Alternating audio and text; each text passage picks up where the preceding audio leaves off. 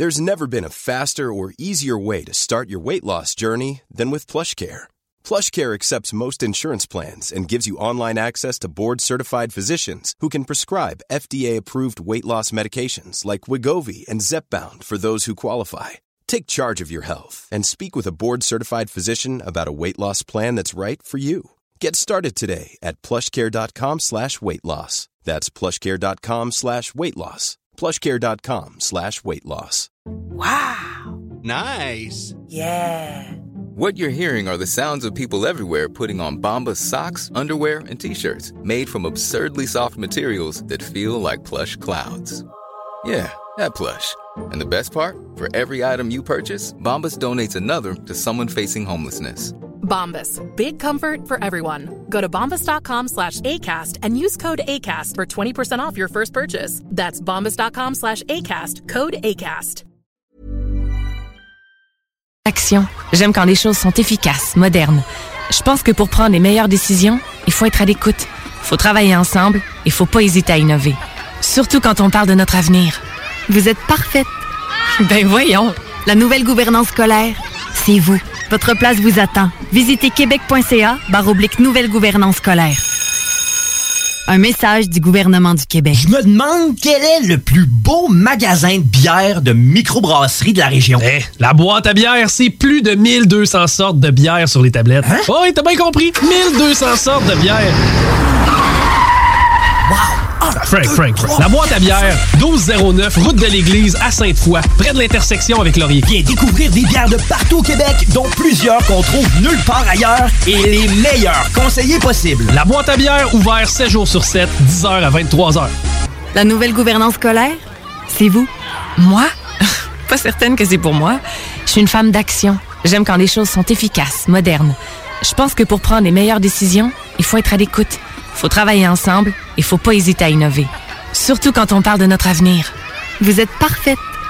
Ben voyons. La nouvelle gouvernance scolaire, c'est vous. Votre place vous attend. Visitez québec.ca/nouvelle gouvernance scolaire. Un message du gouvernement du Québec. Salut, c'est Matraque. Chaque semaine, j'anime Ars Macabra, un show composé d'une équipe de feu. On parle bière avec Sarah, on patine de nouvelles métalliques avec Limbo. Pendant que PY gère les réseaux sociaux, Nours vous spin du métal derrière la console. Et tout ça, c'est sans compter les chroniques en rotation de Régis, Sonny, Valérie et Nard. Ars Macabra, c'est chaque mercredi soir de 20h à 22h sur les ondes de CJMD 96.9. Avertissement. L'émission suivante peut inclure des œuvres musicales, des discussions franches et des lectures de textes portant sur des thèmes relatifs à la violence, la sexualité, la toxicomanie, les comportements aberrants ou les politiques radicales. Il ne s'adresse donc qu'à un public averti. Notez que les opinions exprimées sont uniquement celles de leurs auteurs et ne reflètent pas nécessairement les opinions de l'animateur de radio, de la station ou de son conseil d'administration.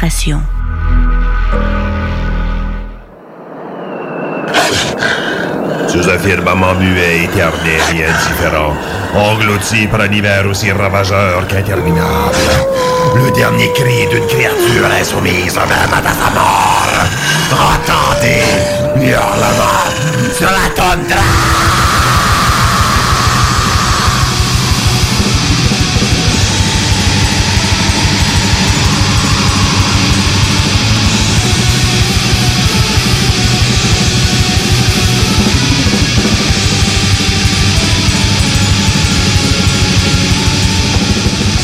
Salutations hurlantes à vous, meute de la misère et de la malédiction.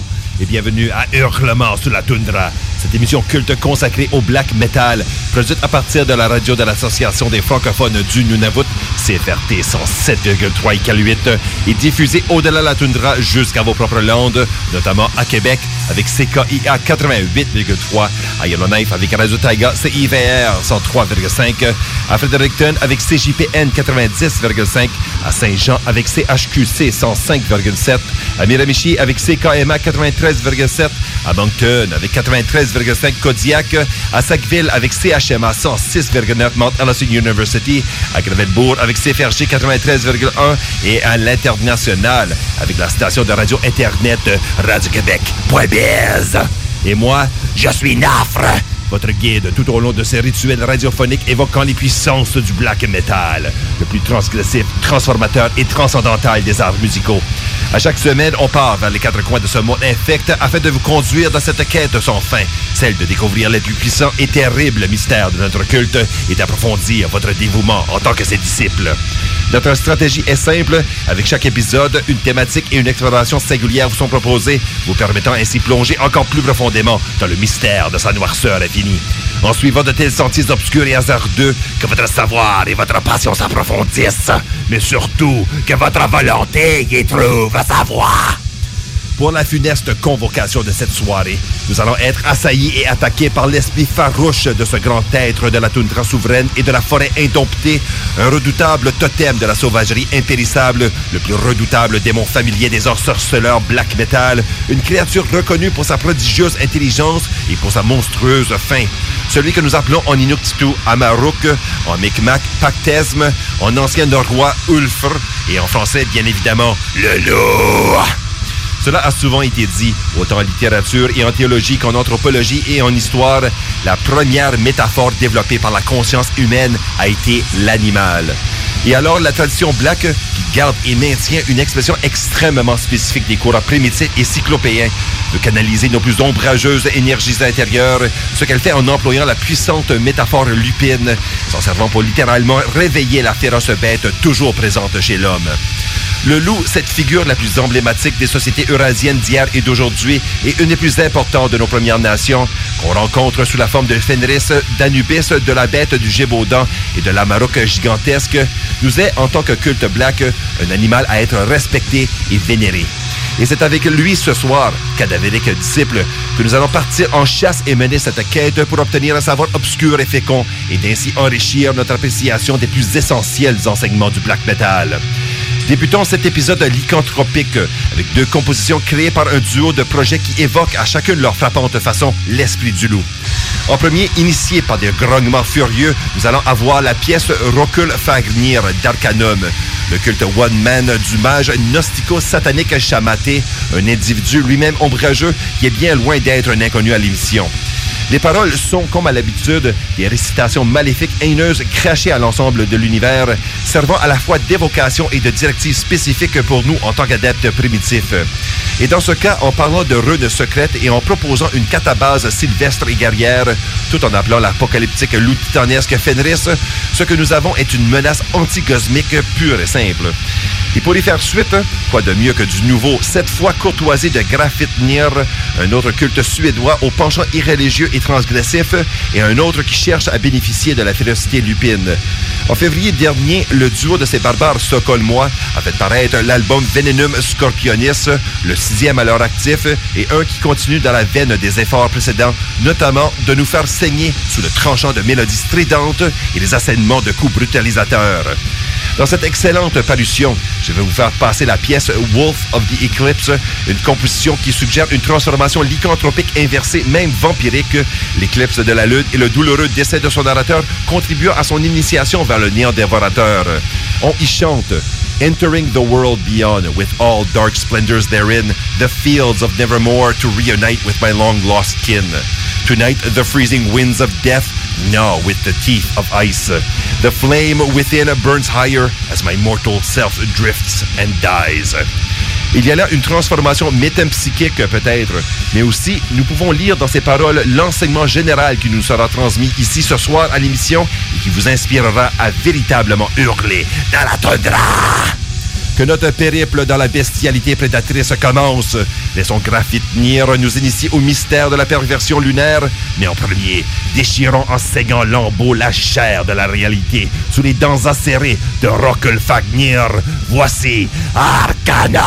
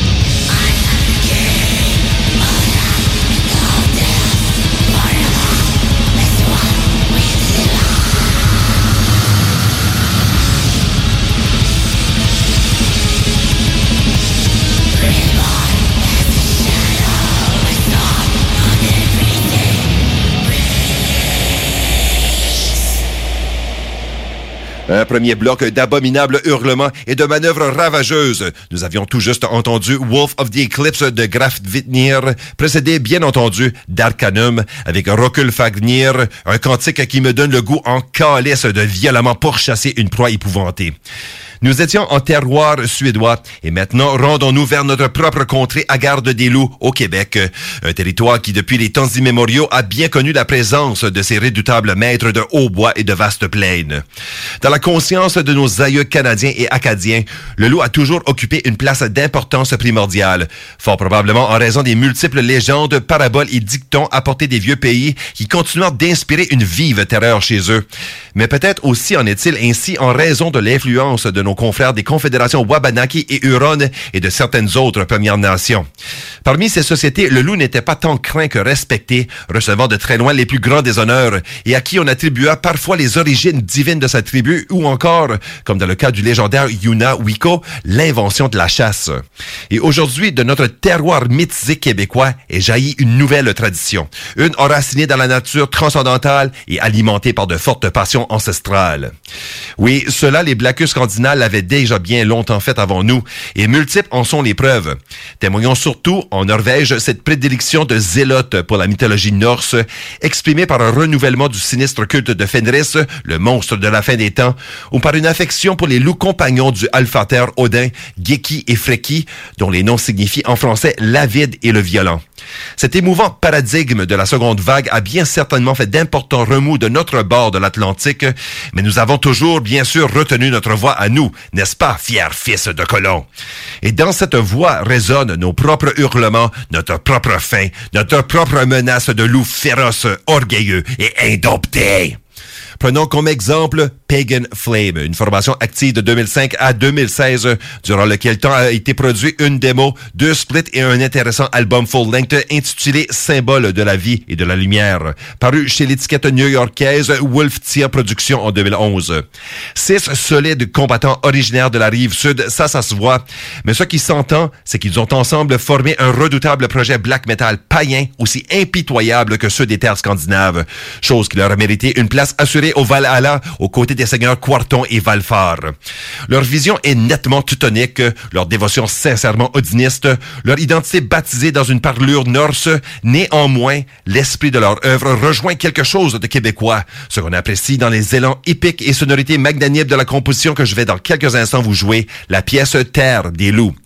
Vu qu'elle porte fièrement un titre en beau français, et sachant que ses auteurs sont aussi nos compatriotes, nous pouvons naturellement arriver à une telle conclusion et par ce fait se rappeler davantage qu'avant l'ère moderne, qu'avant le coureur des bois et avant l'arrivée du colon français et avant même les Premières Nations autochtones, il y avait véridiquement cette noble race lupine qui occupait le continent américain en tant que ses inéluctables souverains et qu'aujourd'hui même, c'est aux loups qu'appartient notre contrée native.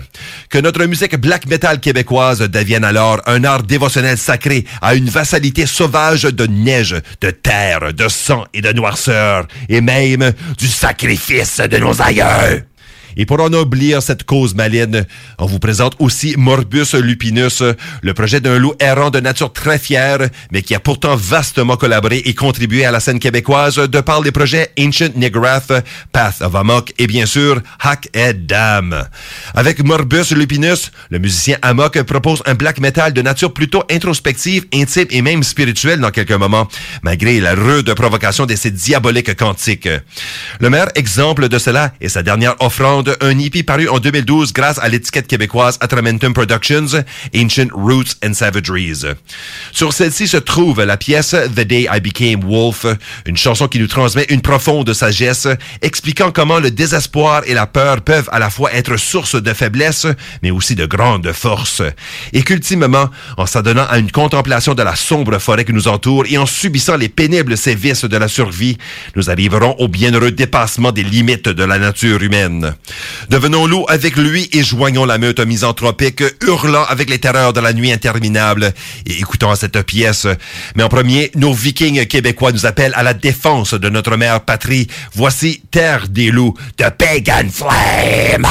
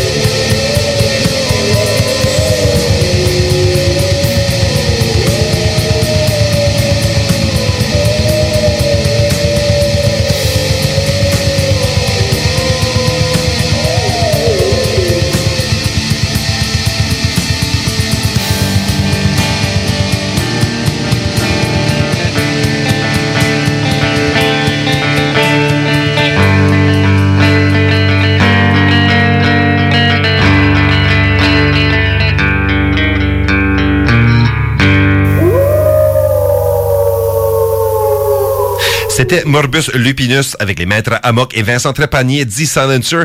Et avec eux, on vient de s'immerger dans un voyage intérieur aux retombées dévastatrices mais fermement libératrices.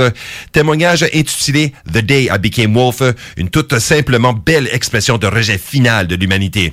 Et au début du bloc, on a entendu les majestueux hurlements de la meute païenne québécoise Pagan Flame, la composition passée étant Terre des loups, une puissante pièce avec un hostie d'excellent solo comme ultime offensive et paroxysme guerrier.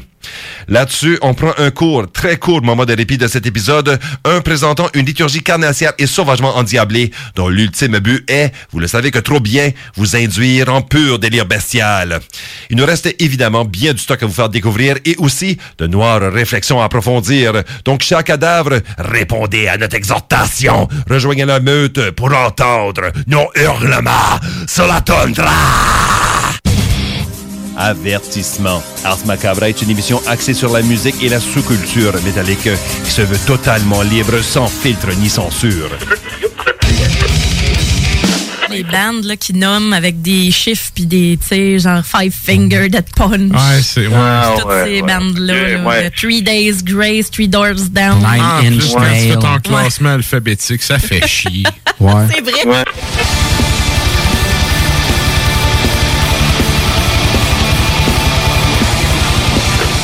Ah, moi, ça me fait chier. Moi, je suis un gars à l'ordre, là, puis ça me fait chier. T'es mettu au début, tu sais que tu as des chiffres. Oui, j'ai mis au début parce que ça m'énerve, là, parce que genre 13,49, c'est au début de ma disco. Mettons Five Finger Death Punch, que je n'ai pas. J'ai pas ça dans ma disco. Mais ouais, tu le classes-tu dans F? Ben, je le mettrais dans F, exactement. Ouais, moi, je le mettrais dans F, je pense. Moi, tu vois, je le classerais dans la poubelle.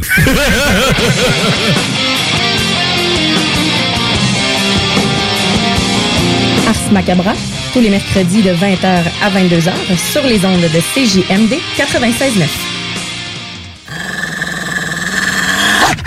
Bon retour à cette exploration du culte black metal qui est Hurlement sur la toundra. Bien entendu, vous êtes en compagnie de Nafre, le magistère cultivé de l'émission. Et ce soir, notre thématique en est une consacrée à une révérentielle considération de la place qu'occupe le loup au sein de notre funeste tradition. Qui parle du loup en contexte folklorique et qui veut le faire dans le cadre du black metal doit nécessairement aussi parler du redoutable loup-garou. Cette créature fabuleuse retrouvée dans presque toutes les sociétés établies là où les canidés sauvages sont aussi présents en est une qui fascine et qui terrifie, autant en raison des maléfiques circonstances qui, selon les mœurs données, permettraient la transformation d'un individu en une telle monstruosité que des circonstances culturelles qui auraient produit une légende et les conclusions que nous pouvons en déduire sur l'espèce humaine. Nul doute, vous connaissez tous la version classique du loup-garou. Il s'agit d'une personne qui, une fois mordue par un autre loup-garou, est mensuellement transformée sous la lumière d'une pleine lune en mi-homme, mi-loup ou parfois en loup gigantesque. Sous cette effrayante forme, le loup-garou ou lycanthrope complètement perd non seulement sa conscience humaine et son identité individuelle, mais aussi tout contrôle sur soi, devenu possédé d'une brûlante et envahissante voracité perverse pour de la chair humaine, surtout celle de jeunes enfants, s'attaquant sans merci à toute créature sur son passage, pouvant même de la causer d'énormes et sanglants ravages lors d'une seule nuit. Mais cette version de la légende en est une qui est bien rudimentaire, et le folklore surnaturel est capable de nous fournir bien d'autres intéressants détails, comme l'association au chiffre 7, le loup-garou ayant par exemple 7 ans à subir sa punition transformationnelle donnée pour 7 crimes mortels, ou à parcourir 7 paroisses, ou encore qu'il ne suffit de briser le carême 7 fois afin d'en devenir un. Il y a aussi la curieuse croyance que les loups-garous s'unissent avec des louves dans des accouplements intenses et pervers, même à des genres de sabbats bestiaux, ou encore qu'on pouvait en démasquer un par des signes spécifiques, comme des sourcils se joignant en pointe sur le visage, des poils émergeant d'une profonde coupure fraîche, ou la marche oscillante avec des bras balançant excessivement. Et aussi, la légende commune n'en est qu'une, car le lycanthrope potentiel peut bien être autre chose qu'une simple victime, le martyr de quelconque châtiment tragique ou de malchance misérable. Tout comme ailleurs dans les sociétés traditionnelles, le pouvoir de la transformation en animal appartient aux sorciers, aux dieux et aux êtres maléfiques, particulièrement le diable. Donc on nous raconte qu'une personne pouvait se transformer de façon pleinement volontaire, telle suite à un pacte avec le mal, en portant une ceinture magique faite en cuir de loup et, afin de pouvoir goûter à la chair humaine, en effectuant certains rites abominables. De cette dernière instance, je vais vous en fournir une recette, vous savez, pour vous mettre sur la bonne piste, les cadavres. Il faut entrer dans une forêt à minuit, lors de la pleine lune, puis dessiner 2 cercles sur le sol, l'un de 6 pieds de diamètre, l'autre de 14 pieds, avant d'allumer un feu au centre du cercle le plus petit. Ensuite, il faut placer un trépied de fer au-dessus des flammes et y suspendre un pot rempli d'eau, le porter à ébullition et y jeter de l'aloès, des graines de pavot, de la solennacée et de la ciguë. Agiter les ingrédients en faisant appel à tous les mauvais esprits de la nuit, aux fantômes emplis de haine, aux loups-garous et aux satyres. Puis, enlevez tous les vêtements et vous frottez avec de la graisse d'un animal fraîchement tué mélangée à de l'anis, du camphre et de l'opium. Prenez alors la peau du loup, posez-la sur vous comme pour porter un pagne. Placez-vous aux limites du grand cercle et restez dans cette position jusqu'à ce que le feu s'éteigne. Si tout a bien été fait correctement, vous allez désormais être capable de prendre la forme du loup en tout temps en vous revêtant de cette peau de loup enchanté. Alors voilà, qui dit écouter à Hurlement sur la toundra, ce n'est que de l'appréciation musicale underground. En plus de cela, on vient vous ajouter de nouvelles noires recettes à votre éventail de sortilèges et d'envoûtements tabarnak. Donc, pour revenir à nos loups, on récapitule. Pour devenir lycanthrope, on peut être envoûté, enchanté et ensorcelé, et ce volontairement ou par malédiction. Et pour y ajouter, on peut peut-être même se pacter la fraise avec la grosse bière, se tenir tout nu avec rien d'autre qu'une crise de peau de loup, et ensuite partir en bataille pour y mourir. Ça, c'est être un berserker viking en passant. Mais aussi, on peut se révolter contre la puérile civilisation moderne et écouter à du Christ de bon black metal. Qu'on vous en présente alors ce que nous allons faire tout de suite avec notre prochain bloc de lycanthropie musicale. Commençons avec une première pièce d'une formation scandinave profondément enfouie dans l'underground de la période de fin 90, Dolgalder. Comme bien des groupes de ce genre et de cette période, il s'agit d'un one-man band de très courte durée, n'ayant produit que 2 démos presque aussitôt oubliées. Mais pour ma part, c'est justement le genre de trésor que j'aime découvrir et vous partager. Je fais donc alors passer un titre de leur première sortie, Thy Kingdom, paru en 1998, qui compte parmi ses titres la pièce Lycanthropy, une composition grincheusement agressive à la manière d'un loup dévorateur faisant ravage dans sa forêt sacrée. Et ensuite, un autre culte one-man et véritable loup solitaire qui compte parmi ses néfastes stratégies offensives le lycanthropisme spirituel, s'en servant afin de semer la terreur, mais aussi de canaliser les énergies primitives qui exudent de son esprit et qui coulent tout aussi ardemment de son sang ancestral. Pour vous en faire l'épreuve, je vous joue le titre principal de sa sortie, Volsvoot, une magnifique sortie en vinyle 7 pouces illustré sur lequel est présentée l'image d'un loup féroce au regard meurtrier et au croc acéré dévoilé et prêt à l'attaque. Une magnifique icône dévoilant la rage black metal que la musique invoquera. Qu'elle vous inspire à vous joindre à la meute ou à vous faire fuir tels les misérables brebis que vous êtes. On y écoute, voici Volsvoot de l'infatigable combattant allemand Bill Skirnir et en premier, Lycanthropy de Dolgalder. Yeah.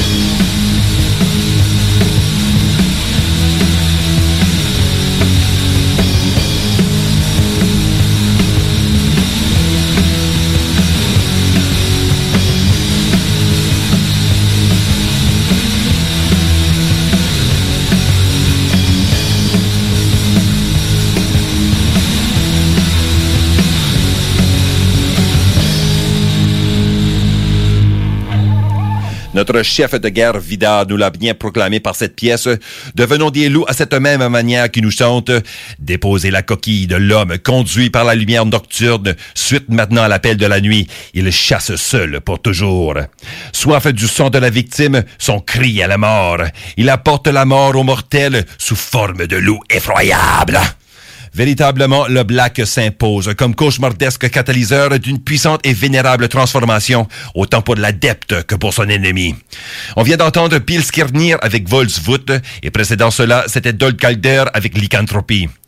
Pour notre dernier bloc, permettons-nous une réflexion plus sobre, peut-être même plus sombre, que seule une fascination existentielle avec le loup définie par la noire exubérance du black metal nous encourage à avoir. Aussi redoutable et habile que puisse être ce prédateur monarque des contrées sauvages, vient le jour où il sera à son tour assujetti par les forces naturelles et qu'il alors y succombera. Traîné vers une fin pitoyable, pris par une malheureuse affliction ou tout simplement le froid d'un hiver sans merci, ou encore tombant sous les griffes d'un antagoniste plus fort que lui, soit-il autre ou de sa propre race, le loup aussi doit mourir et mettre loin derrière lui la chaleur de la meute, la noblesse d'une violente domination sur ses pairs et le rassasiement saignant d'une nouvelle proie. Et n'est-il pas là, dévoilé pour nous, le plus grand des mystères, celui mettant à nu la cruauté de la vie, l'insignifiance de l'existence, mais aussi le glorieux privilège et honneur d'avoir eu la chance, la simple fortune d'être un loup. Pour nous le rappeler, nous avons choisi pour vous une pièce aussi sublime qu'introspective du culte québécois de Saint-Prosper, mystification et répugnance. Sur le premier de leurs 2 parutions full-length, Reliefing Verses, nous avons la composition à la guitare acoustique, au chuchotement cadavérique et au chant vigoureux Wolves Lamentation. Une pièce qui servira très bien de requiem à quiconque, mais d'autant plus qui va tout de suite nous provoquer et nous inspirer d'un profond respect pour celui qui fait face à l'adversité, à la sauvagerie brute et finalement à son propre déclin. Et pour y faire suite, une réflexion existentielle de plus, une qui rassemble toutes les provocations subites et les valeurs célébrées au long de cet épisode. Le loup, qu'est-il pour nous finalement? Je dirais qu'en tant que ultime prédateur, mais aussi champion assuré de la forêt et de la toundra, un être qui peut autant chasser en meute que de façon solitaire, qui est pourvu d'une intelligence pouvant mettre à l'épreuve celle même de l'homme, mais dont la conscience n'est pas alourdie par des mœurs affaiblissantes et qui en conséquence erre en grande liberté, dominant le paysage là où il pose ses griffes, à la fois craint et vénéré par les hommes comme les animaux. Il est à la fois le reflet de nous et de ce que nous avons perdu en quittant la nature pour nos demeures. Telle une chute biblique de notre paradis sauvage, la civilisation nous a affaiblis, alanguis et amoindris, et par l'asservissement de nos nobles appétits et de nos inviolables instincts, nous avons accepté l'exécrable joug de la civilisation et ainsi créé le pire des fléaux, la conscience de l'ego. Nietzsche nous l'avait bien prophétisé, l'homme est une chose à surmonter. Donc finissons-en avec cette servitude dérisoire et dépassons nos insignifiantes limites, épreuve possible, bien entendu, grâce à la provocation ensorceleuse black metal. Ainsi, on vous passe, comme toute dernière offrande, une composition qui dit tout, produite par le triumvirat québécois Maléfice, celle de Rondon, qui a fait paraître en 2016 un bien franchement formidable album full-length intitulé Tursmengen. Allez le découvrir et on vous en donne un goût sanguinolent tout de suite en vous ajoutant sa toute dernière piste, une qui résume notre exhortation et notre admonition finale de la soirée, lorsque les loups dévorent les gars. Nul doute, vous adeptes des noirs mystères de la toundra, vous allez apprécier et répondre à son sermon éviscérateur. On y écoute, mais en premier, voici tel premier Wolves Lamentations de mystification et répugnance.